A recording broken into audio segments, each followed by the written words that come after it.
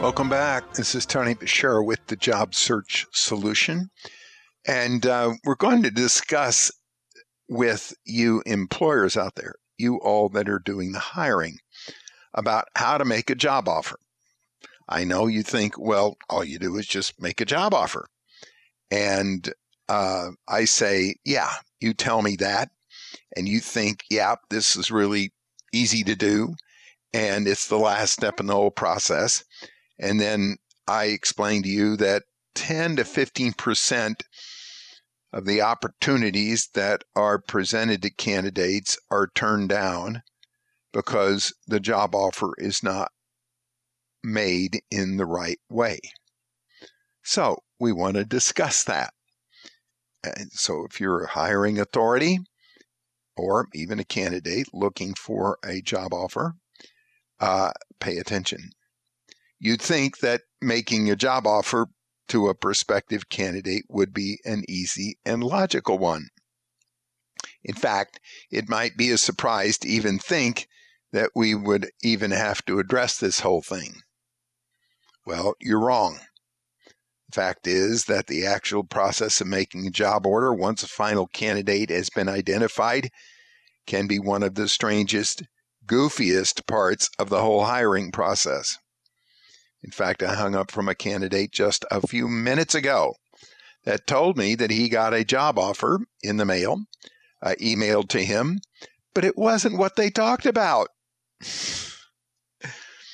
So he's concerned.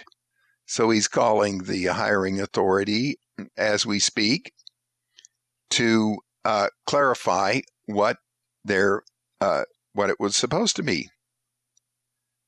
And it can mess up a otherwise smooth running process extremely easily. The final step in the hiring process is, of course, making an offer and setting a start date. It can be a traumatic experience for both candidate and employer. This is the time for people to make commitments. See, up until now, everybody's been dating. Now we're getting married. Up until this point, every interaction between candidate and an employer has been speculative. There's really, when you come down to it, minimal risk on each person's part. Now, it's true that there's been a lot of effort on the part of both candidate and employer to interview each other, but there's really no commitment other than the interviews, and therefore there's really no risk, of course, until an offer is made. There is a final twinge of fear on the part of an employer and a candidate in making an offer. Employers often become alarmingly fearful that their offer will be rejected, that the candidate they've courted for weeks and who was interviewed by everyone they could have will all of a sudden maybe refuse the offer. That happened yesterday. I had a candidate that a company has been interviewing for the past 4 weeks, and I kept telling them, you are taking way too long. The candidate is going to be interested in other things. You're taking way too long. The candidate is going to have other opportunities. And sure enough, they called the candidate to make an offer, and he accepted another job last Friday. Well, now they're mad.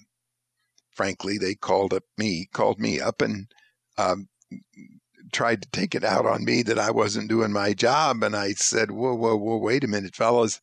I tried to explain to you that this candidate was talking to a lot of people and that it was very likely he was going to make a decision real quickly, and you are taking way too long. But we thought he was committed. Well, a candidate's going to tell you that. Until a candidate gets an offer and makes a commitment to go to work, he's not really committed to anybody. He's looking for the best opportunity he can for himself. The candidate who's been trying to get an offer is also evaluating the best he or she can, and the firm they're interviewing with all of a sudden gets scared. They fear that they won't get an offer, and if they do, they're anxious about what it might be. This is a step in the process that is fairly difficult for everybody.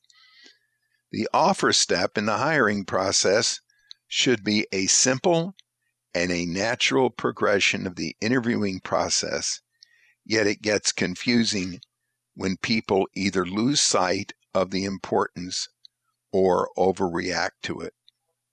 In fact, if the interviewing process is done correctly, the offer step should be extremely easy.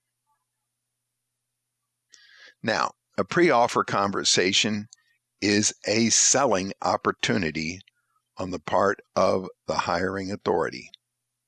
The most successful hiring authorities have what we call a pre-offer conversation with the candidate.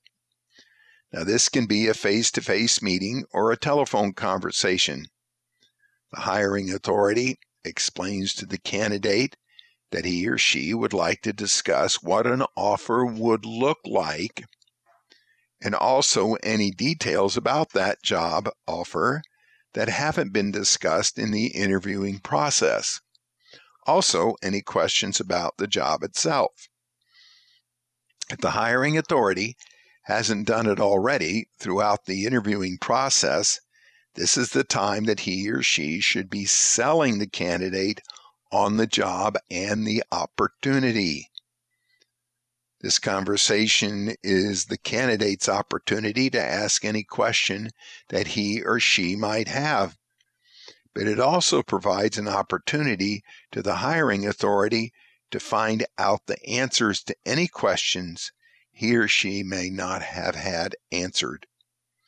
It should be a friendly, calm, and open conversation.